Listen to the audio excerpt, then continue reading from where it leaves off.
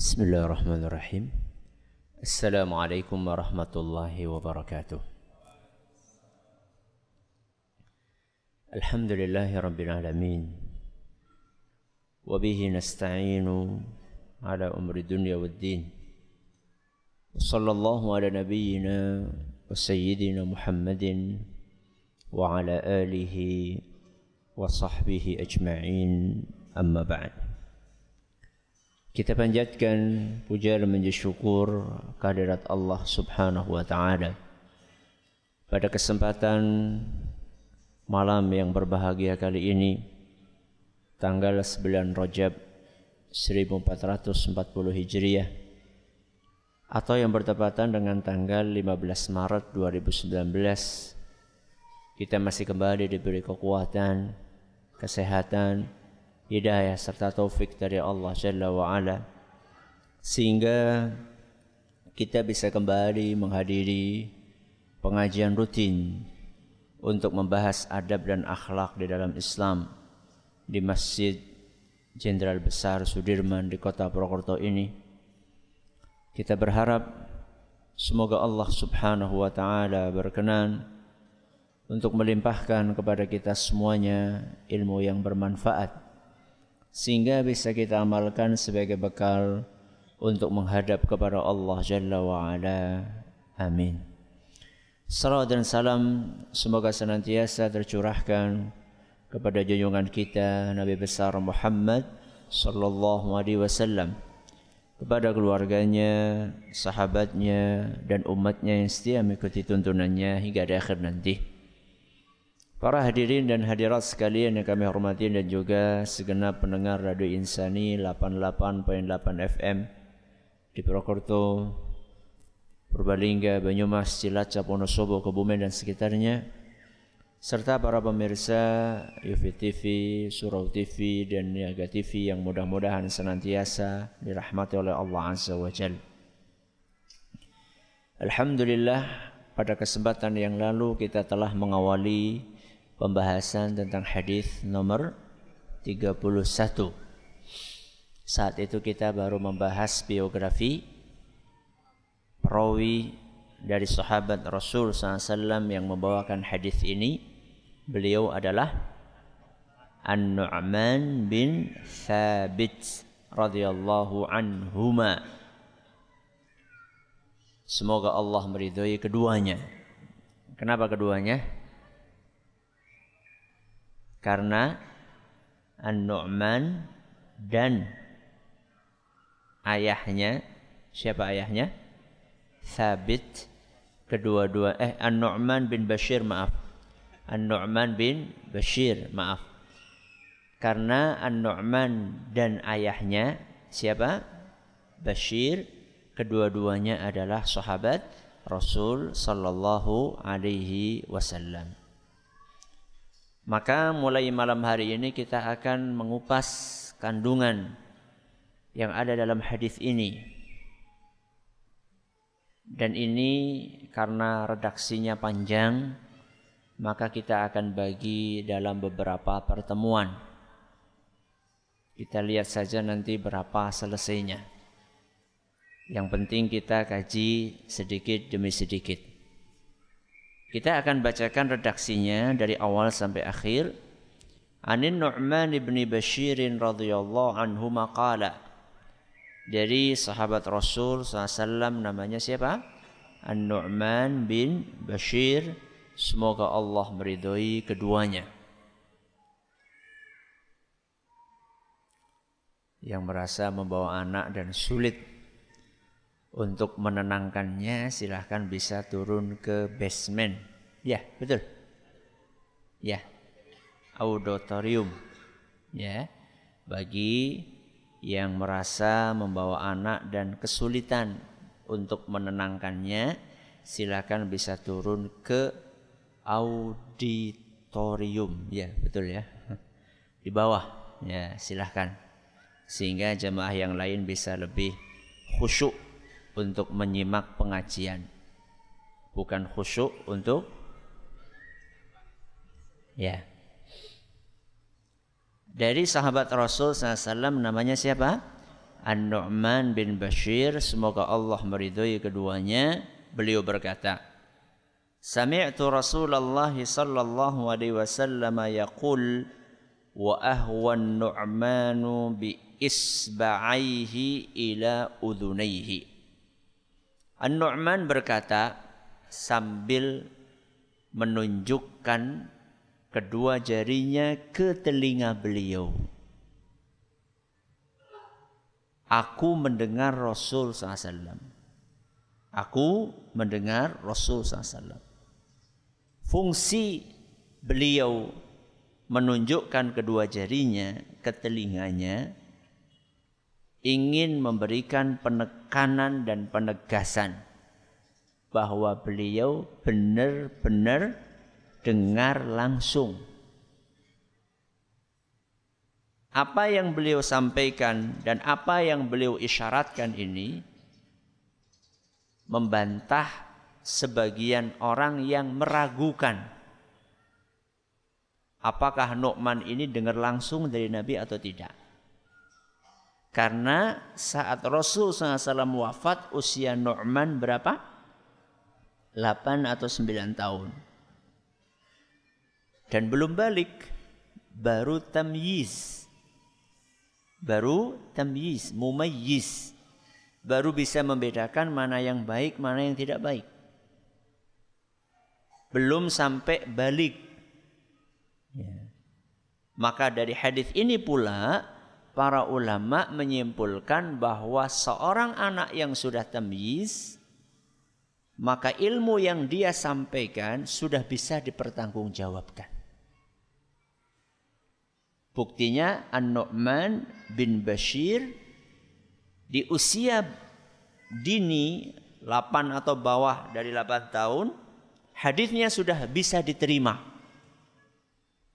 Karena beliau sudah tamyiz, sudah mumayyiz, sudah bisa membedakan mana yang baik, mana yang buruk.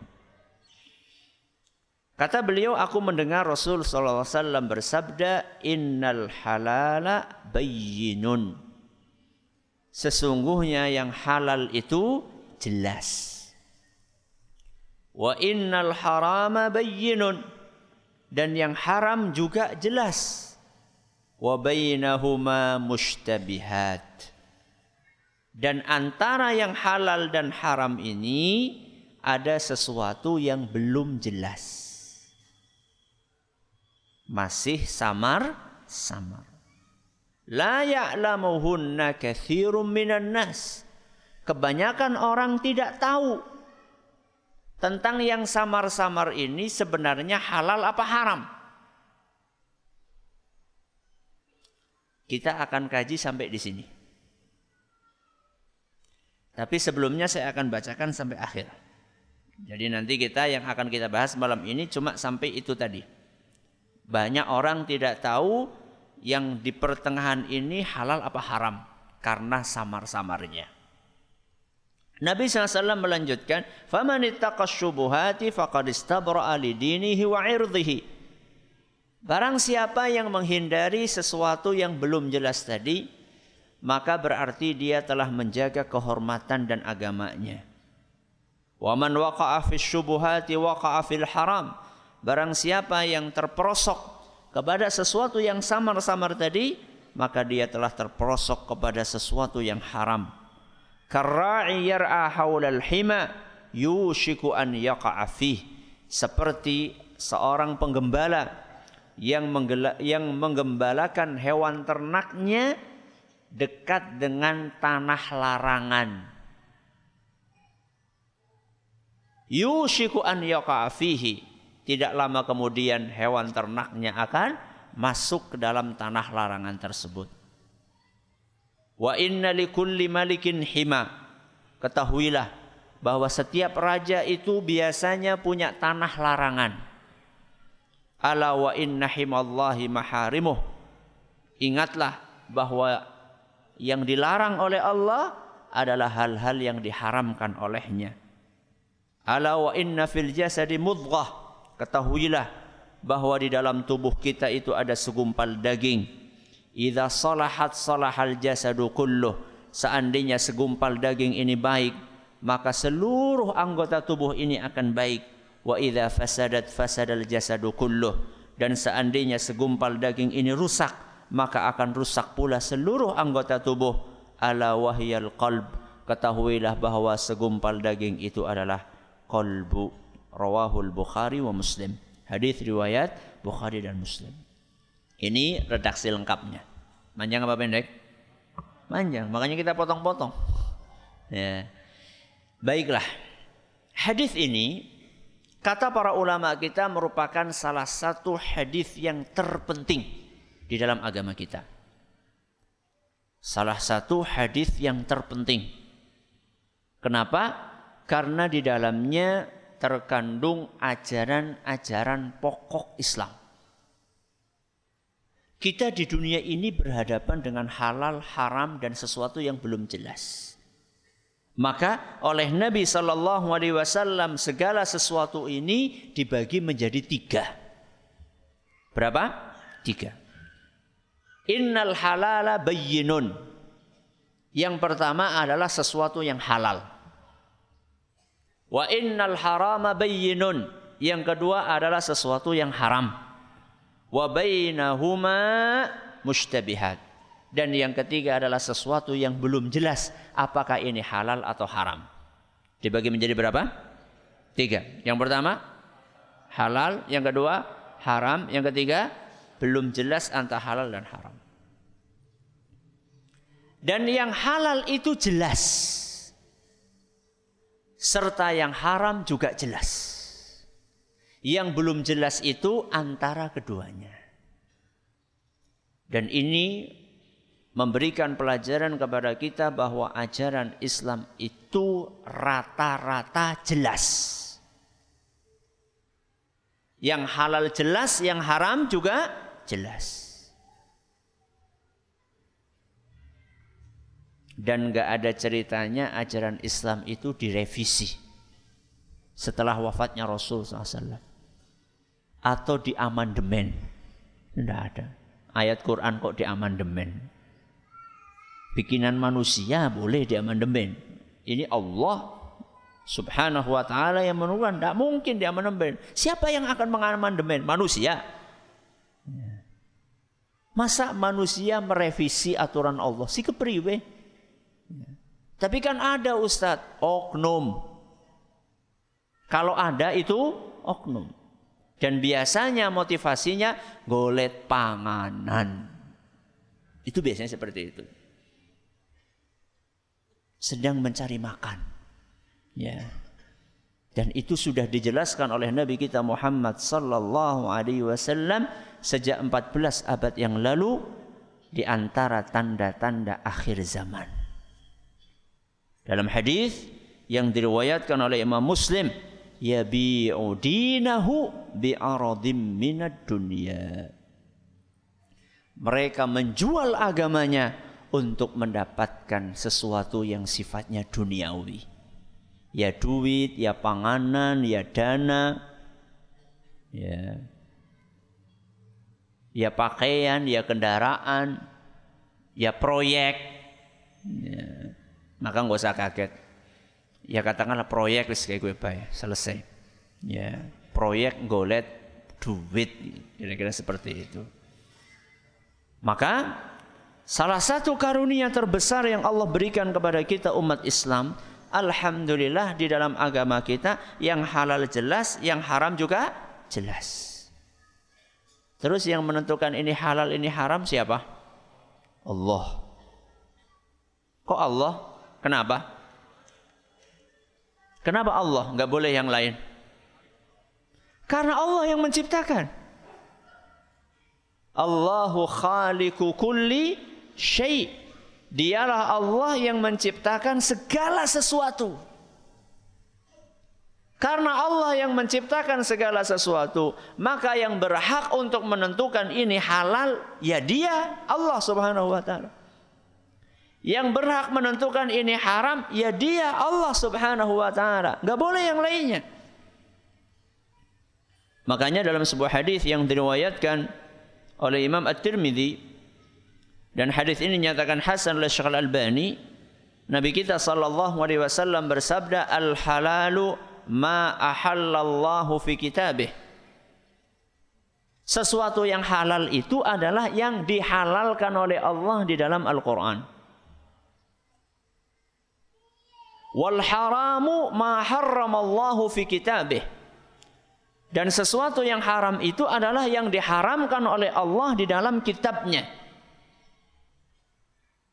Nah, kalau Rasul SAW bagaimana Ustaz? Rasul SAW mendapatkan wahyu dari siapa? Dari Allah. Berarti kembalinya juga kepada Allah. Maka panduannya untuk mengetahui ini halal, ini haram, kalau enggak Al-Quran ya hadis Rasul SAW, enggak boleh dipisah-pisah.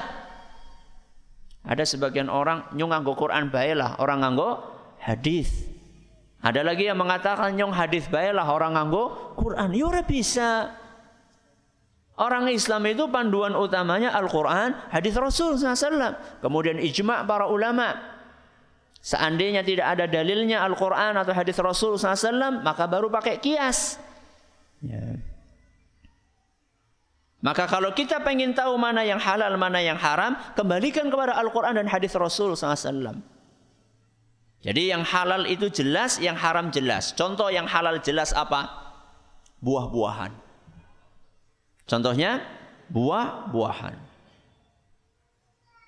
Contohnya lagi apa Ustaz? Minuman, makanan, pakaian. Ya. Itu semuanya halal. Kecuali yang diharamkan sama Allah. Nanti kita akan jelaskan antara yang halal sama yang haram itu lebih banyak yang apa? Oh ya. Halal. Ya, lebih banyak yang halal. Yang halal jelas, contohnya makanan, minuman, pakaian. Yang haram juga jelas. Contohnya minuman keras, daging babi, daging anjing, ya, sutra bagi kaum laki-laki, emas bagi kaum laki-laki. Ya. Yang halal jelas, yang haram jelas. Nah, sekarang kita akan melakukan perbandingan antara yang halal sama yang haram. Itu lebih banyak yang mana? Yang halal. Dalilnya apa? Dalilnya adalah firman Allah Subhanahu wa taala dalam surat Al-Baqarah ayat 29. Surat apa? Al-Baqarah ayat 29. Allah Subhanahu wa taala berfirman, "Huwallazi khalaqa lakum ma fil ardi jami'a." Dialah Allah yang menciptakan untuk kalian semua apa yang ada di muka bumi. Dialah Allah yang menciptakan untuk kalian. Berarti Allah menciptakan dunia seisinya ini untuk siapa? Untuk kita. Segala apa yang ada di muka bumi ini semuanya halal aslinya. Aslinya. Kecuali kalau diharamkan sama Allah. Jadi boleh ngaji sing rampung. Engko anak Ustaz ki anjing mok ciptaan Allah. Allah ciptakan buat kita Ustaz. Kecuali yang diharamkan sama Allah.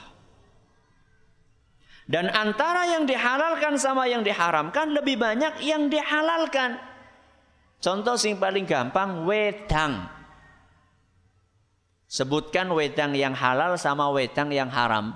Lebih banyak yang halal.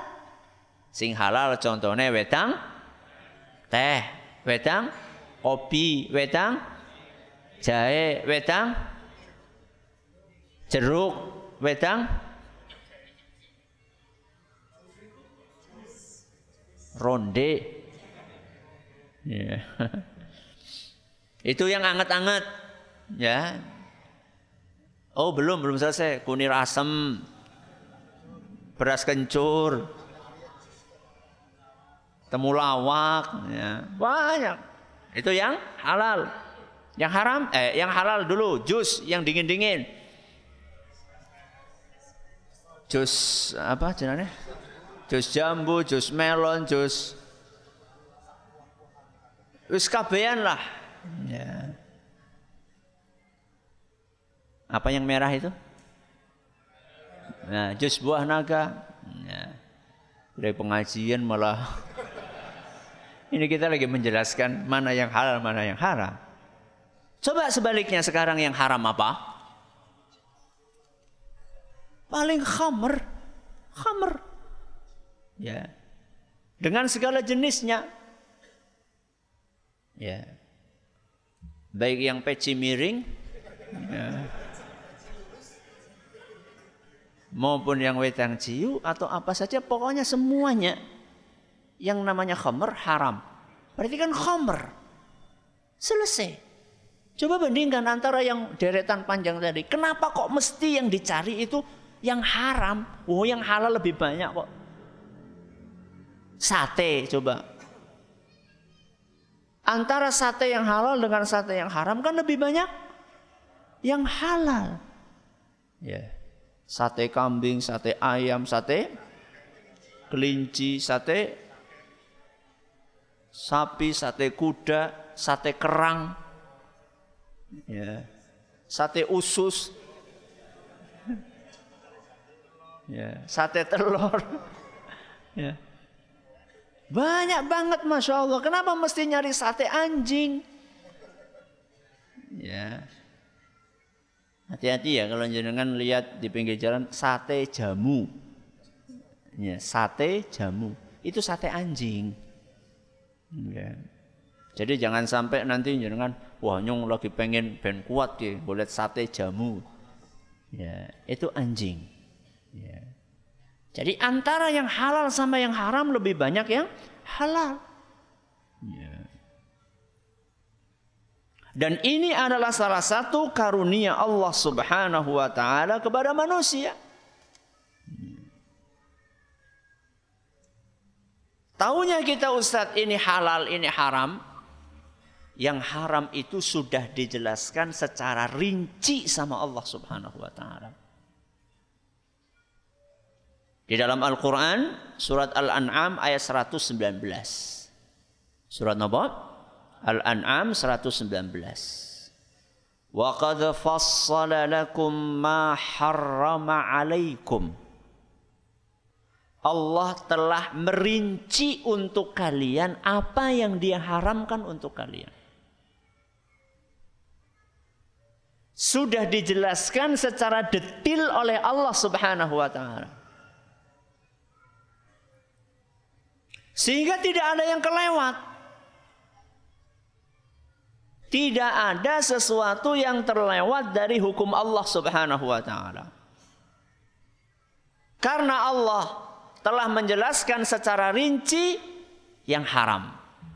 Kalau kita mengetahui yang haram-haram ini, berarti sisanya halal. Maka hati-hati, jangan sampai kita mengharamkan apa yang dihalalkan sama Allah.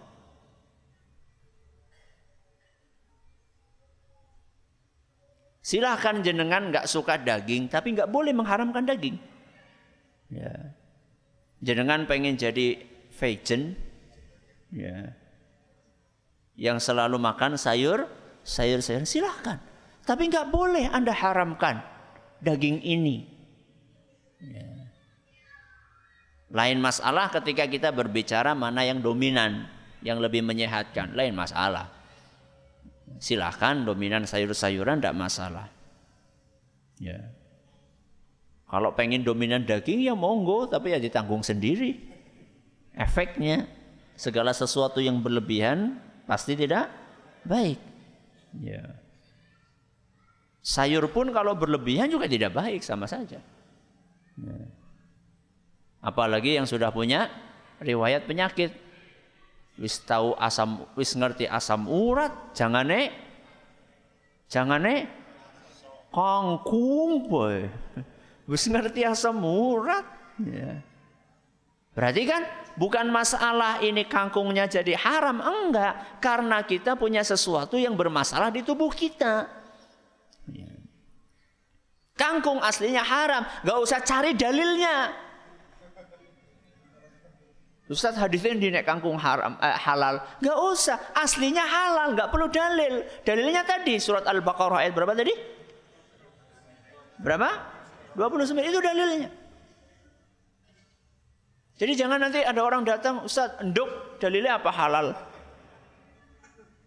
Tadi Al-Baqarah. Makanya Al-Baqarah 29 ini adalah dalil untuk halalnya seluruh apa yang ada di muka bumi kecuali yang diharamkan oleh Allah. Makanya kaidah fikihnya apa? Al-aslu fil asya'i al-ibahah. Al-aslu fil asya'i al-ibahah. Hukum asal segala sesuatu itu boleh atau halal. Kecuali seandainya ada dalil yang mengharamkannya.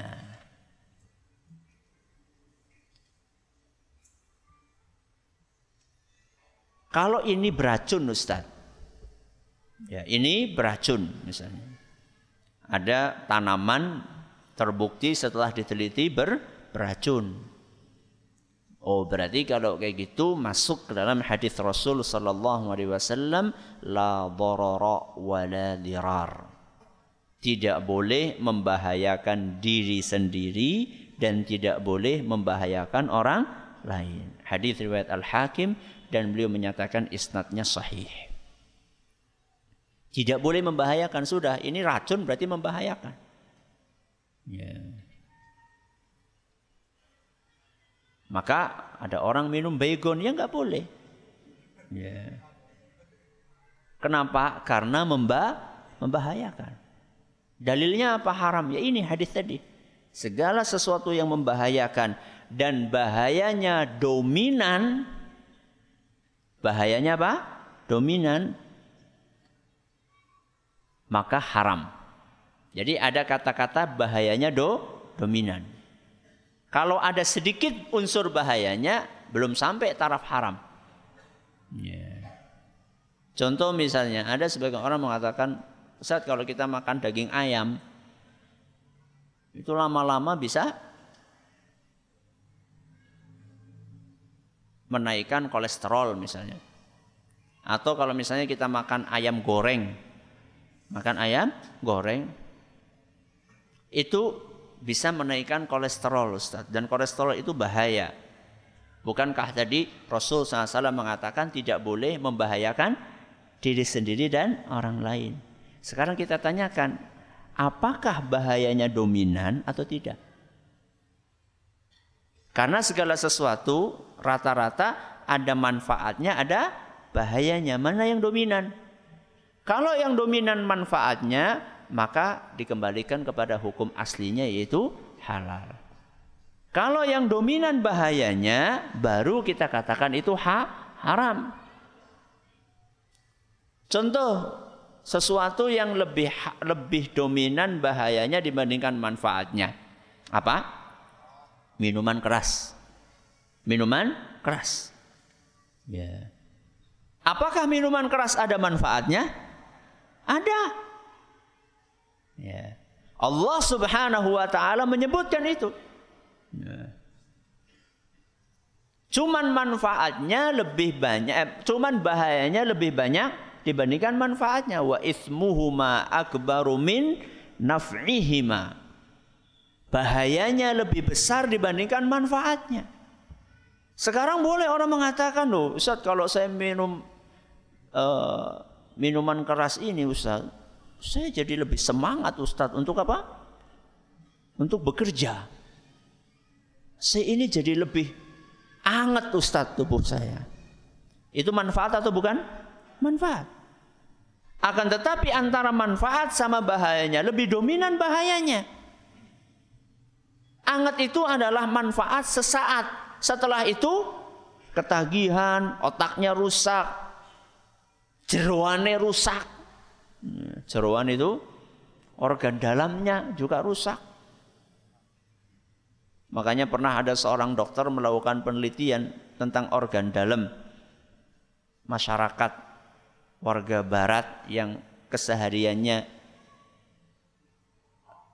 minumnya adalah minuman keras dengan warga muslim yang tidak minum minuman keras, maka ditemukan bahwa ususnya itu kelihatan sekali jauh lebih sehat usus muslim dibandingkan apa?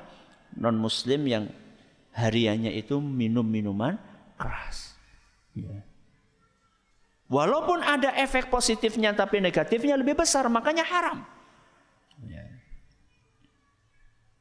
Ini yang halal jelas, yang haram juga jelas. Wa bainahuma mushtabihat. Antara yang halal dengan yang haram ini ada sesuatu yang belum jelas. La ya'lamuhunna katsirum minan nas. Kebanyakan orang atau banyak orang tidak tahu. Tidak tahu sebenarnya ini halal atau haram. Berarti jenis yang ketiga ini sebenarnya bisa halal, bisa haram.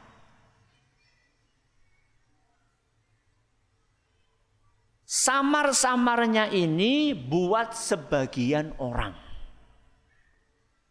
yang terbatas ilmunya. Bagi mereka yang terbatas ilmunya, mereka tidak tahu ini halal atau haram. Berarti ada nggak yang tahu bahwa ini halal atau haram? Ada atau tidak? Ada. Banyak atau sedikit? Banyak atau sedikit? Sedikit. Karena Nabi SAW mengatakan la ya'lamuhunna katsirum minan nas. Banyak orang tidak tahu. Berarti yang tahu cuma sedikit.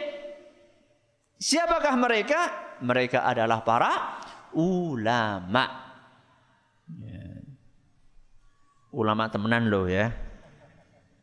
Betul? Ulama-ulamaan. Ya. Ulama-ulamaan ini bisa jadi dia ini tidak berilmu, akan tetapi diulamakan, ya. Atau dia betul-betul ulama, ilmunya banyak, tapi sifat waraknya itu tipis. Warak niku napa? Warak itu bukan warok.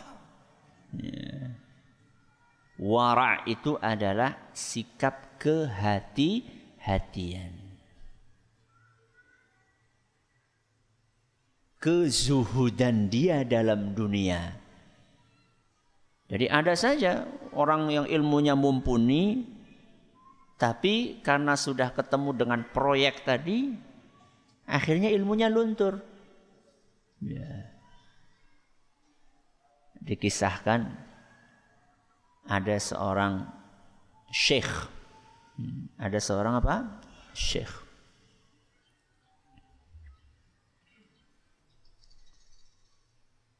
Di kota antah berantah. Ya.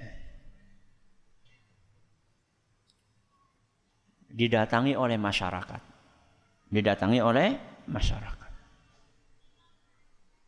Syekh, ini ada seorang pedagang, Syekh. Seorang saudagar. Anjingnya mati. Tuh, kok lapor? Anjing mati aja lapor. Iya, tapi kan masalahnya dia mau menguburkan anjing itu di pemakaman kaum muslimin. Masa anjing dikubur di pemakaman kaum muslimin? Ya enggak benar. Gimana Syekh? Haram. Enggak boleh. Ya.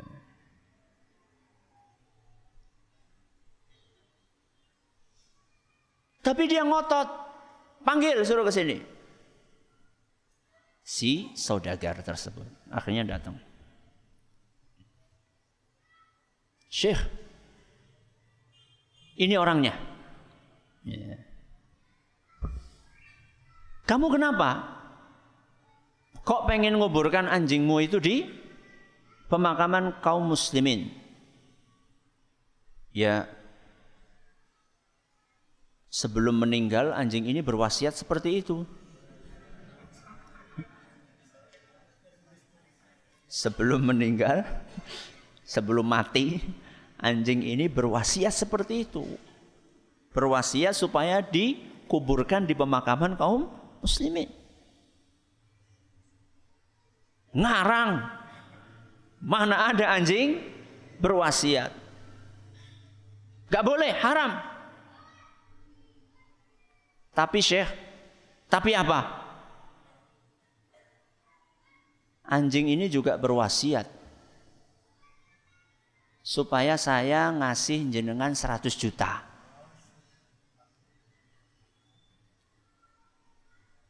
Anjing ini selain berwasiat minta dimakamkan di kuburan kaum muslimin, dia juga berwasiat saya suruh memberikan duit 100 juta kepada jenengan. Sing bener bae lah. Iya. Sebentar, tak pikir lagi masalah ini.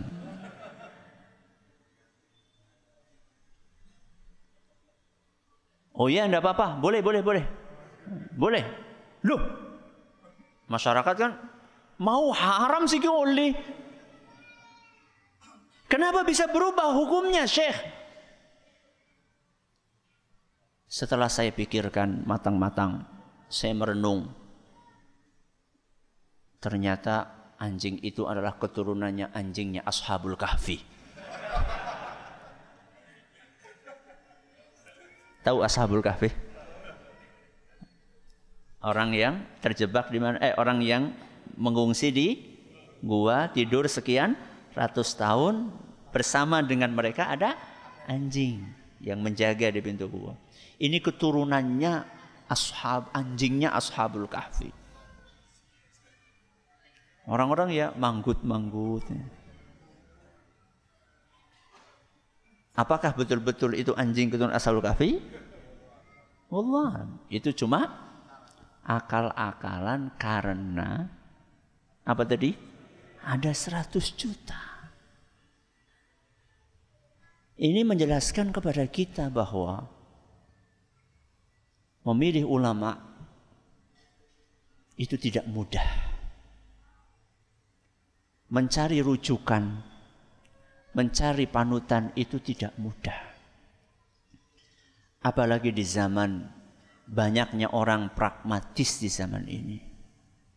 Kita hidup di zaman banyak manusia-manusia pragmatis yang mudah sekali untuk mengubah fatwanya hanya karena kepentingan-kepentingan duniawi, kepentingan-kepentingan politik sesaat. Dan ini sudah diwanti-wanti oleh Nabi kita Muhammad sallallahu alaihi wasallam. Dan itu juga merupakan salah satu tanda akhir zaman. Innallaha la yaqbidul ilma intiza'an yantazi'uhu min qulubil ibad. Di akhir zaman ini Allah subhanahu wa ta'ala akan mencabut ilmu dari muka bumi. Tapi proses pencabutan ilmu itu bukan kok kemudian kitab Sahih Bukhari munggah, Sahih Muslim munggah, Quran mabur, bukan. Walakin yantazi'ul ilma biqabdil ulama. Akan tetapi ilmu itu dicabut dari muka bumi dengan wafatnya para ulama. Ulama yang konsisten untuk menyuarakan kebenaran. Ketika ulama-ulama yang konsisten itu sudah wafat semuanya, hatta idza lam yubqi aliman, ketika ulama yang konsisten tadi sudah wafat semuanya, ittakhadhan nasu ru'usan juhala, maka orang akan menjadikan manusia-manusia yang jahil sebagai panutan. Apa yang terjadi ketika orang-orang yang minim pengetahuan itu dijadikan panutan? Kita lanjutkan insyaallah setelah adzan.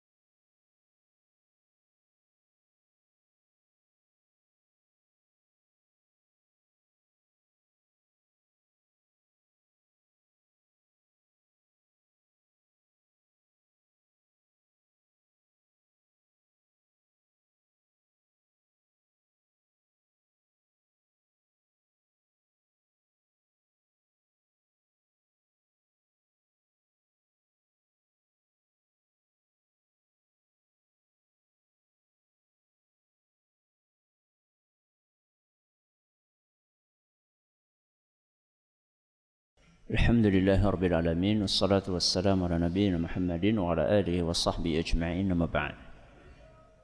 Ketika ulama sudah tidak ada lagi, ulama yang konsisten menyuarakan kebenaran sudah habis, manusia butuh panutan. Aslinya manusia itu membutuhkan panutan. Dan saat ada ulama, panutannya adalah ulama. Ketika panutan dari kalangan para ulama sudah habis, maka mereka mencari panutan seadanya. Dan ternyata yang mereka jadikan panutan adalah ru'usan juhala, orang-orang yang minim pengetahuan agamanya. Dan panutan itu menjadi rujukan. Fasu'ilu fa'aftau bighairi ilmin. Mereka pun ditanya oleh pengikutnya, lalu mereka menjawab dan berfatwa bighairi ilmin, tanpa ilmu. Fadallu wa adallu. Akhirnya mereka pun sesat dan menyesatkan. Itulah yang terjadi.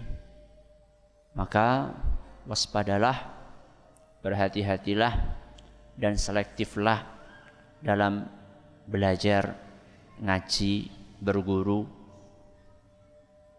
Pilihlah ulama-ulama yang memang memiliki kompetensi, memiliki keahlian betul, dan juga sudah dikenali kewaroannya, kehati-hatiannya, serta kezuhudannya.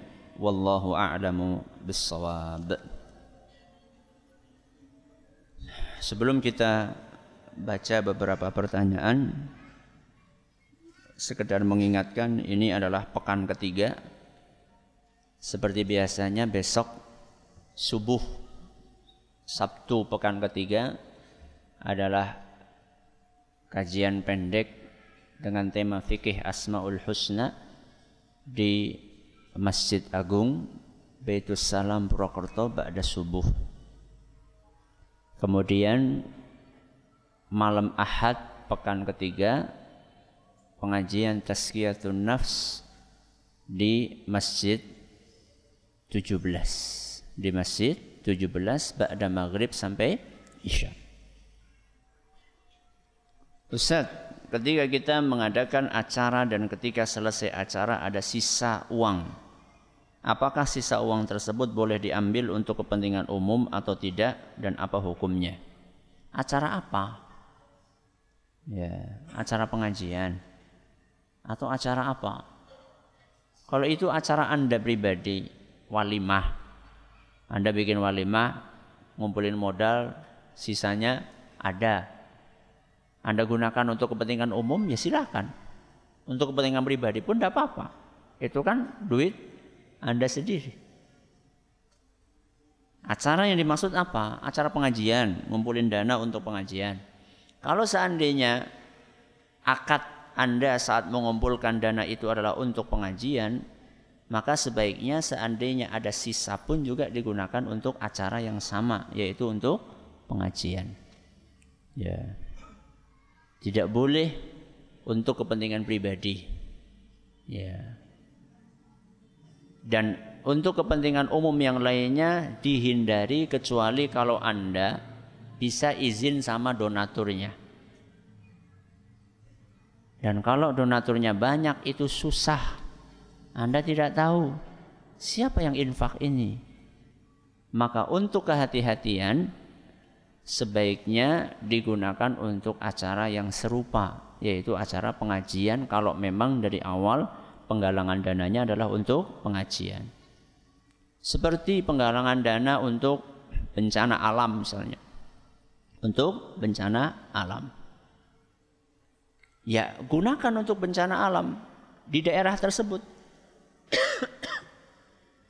Ya. Enggak usah disimpan-simpan. Ya, enggak usah disimpan-simpan. Gunakan untuk sesuai dengan peruntukannya. Ketika Anda mengumpulkan ini untuk bencana alam di kota Anu, ya sudah habiskan di sana. Ya. Jangan sampai digunakan untuk kepentingan yang lainnya, apalagi untuk kepentingan pribadi. Ustaz, apa hukumnya kita makan ikan lele yang kita benar-benar tahu bahwa lele tersebut diberi makanan sesuatu yang haram, misalnya bangkai atau kotoran? Dan bagaimana kalau kita tidak tahu? Lele itu ada yang dikasih makanan yang halal dan ada yang dikasih makanan haram. Kalau seandainya kita tahu persis bahwa lele itu makanannya cuma yang haram, ya, cuma bangkai, ya, atau darah. Biasanya orang punya pemotongan apa? Ayam, kemudian yang mati-mati itu ditaruh di kolam lele, hanya itu makanannya. Atau yang dominan itu, ya, kadang dikasih fur, cuman furnya lebih sedikit dibandingkan kotoran manusianya. Kalau kita tahu seperti itu, maka ini masuk dalam kategori yang disebutkan dalam ilmu fikih dengan al-jallalah. Al-jallalah. Al-jallalah itu adalah binatang yang makanannya dari hal yang haram. Apa yang mesti dilakukan? Yang mesti dilakukan adalah dikarantina. Apa? Dikarantina. Dikarantina sekitar 3 hari. Di media yang bersih, dikasih makan yang halal. Dikasih makan yang halal. Ya. Selama 3 hari diharapkan dari karantina tersebut yang kotor-kotor itu mudah-mudahan berkurang atau syukur-syukur bersih. Kalau tidak, saya khawatir ketika jenengan makan lele goreng rasanya bukan lele. Ya.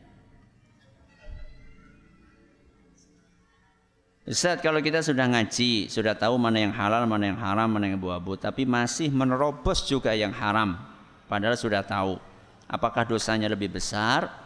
Contohnya sudah tahu riba, tapi masih suka menikmati riba. Ya, dosanya lebih besar. Orang yang sudah tahu hukum sesuatu itu haram, dia tetap menerabas saja, dosanya lebih besar dibandingkan orang yang belum tahu.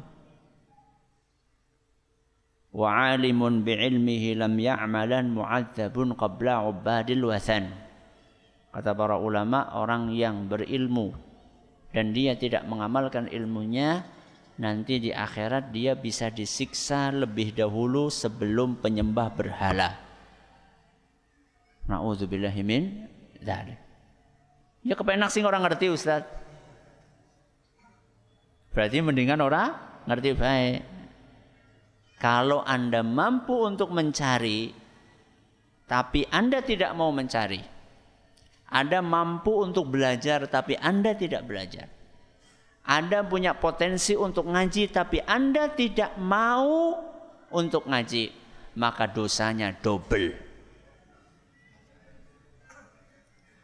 Dosa yang pertama, dosa nggak mau belajar.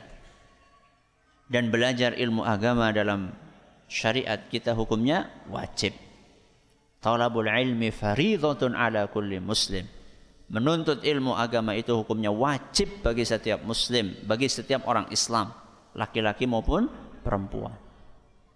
Yang pertama, dosa enggak mau belajar. Yang kedua, dosa tidak mengamalkan syariat Islam. Terus kepriwe Ustaz, milih sing endi? Milih sing sinau dan mengamalkan. Cuman memang mengamalkan ilmu butuh proses. Butuh proses. Secara bertahap kita dapat ilmu diamalkan, ilmu diamalkan. Kita ngaji malam hari ini dan malam-malam sebelumnya serta seterusnya. Itu bukan hanya untuk sekedar menghabiskan buku tulis yang kita miliki. Bukan hanya sekedar untuk memperbanyak rekaman-rekaman di HP kita. Bukan hanya sekedar untuk menambah wawasan di kepala kita, bukan. Ini cuma sarana untuk mencapai sebuah tujuan, yaitu amal. Makanya Ali bin Abi Thalib, beliau berkata, hatafal ilmu bil amal. Ilmu itu memanggil-manggil amal. Ilmu itu memanggil-manggil amal. Fa in ajaba wa illar tahal. Seandainya amal itu memenuhi panggilan ilmu, maka ilmu tersebut akan awet, nggak gampang lupa. Maka siapapun yang mengeluhkan ilmunya gampang lupa, salah satu faktor penyebabnya adalah karena ilmu itu tidak diamalkan.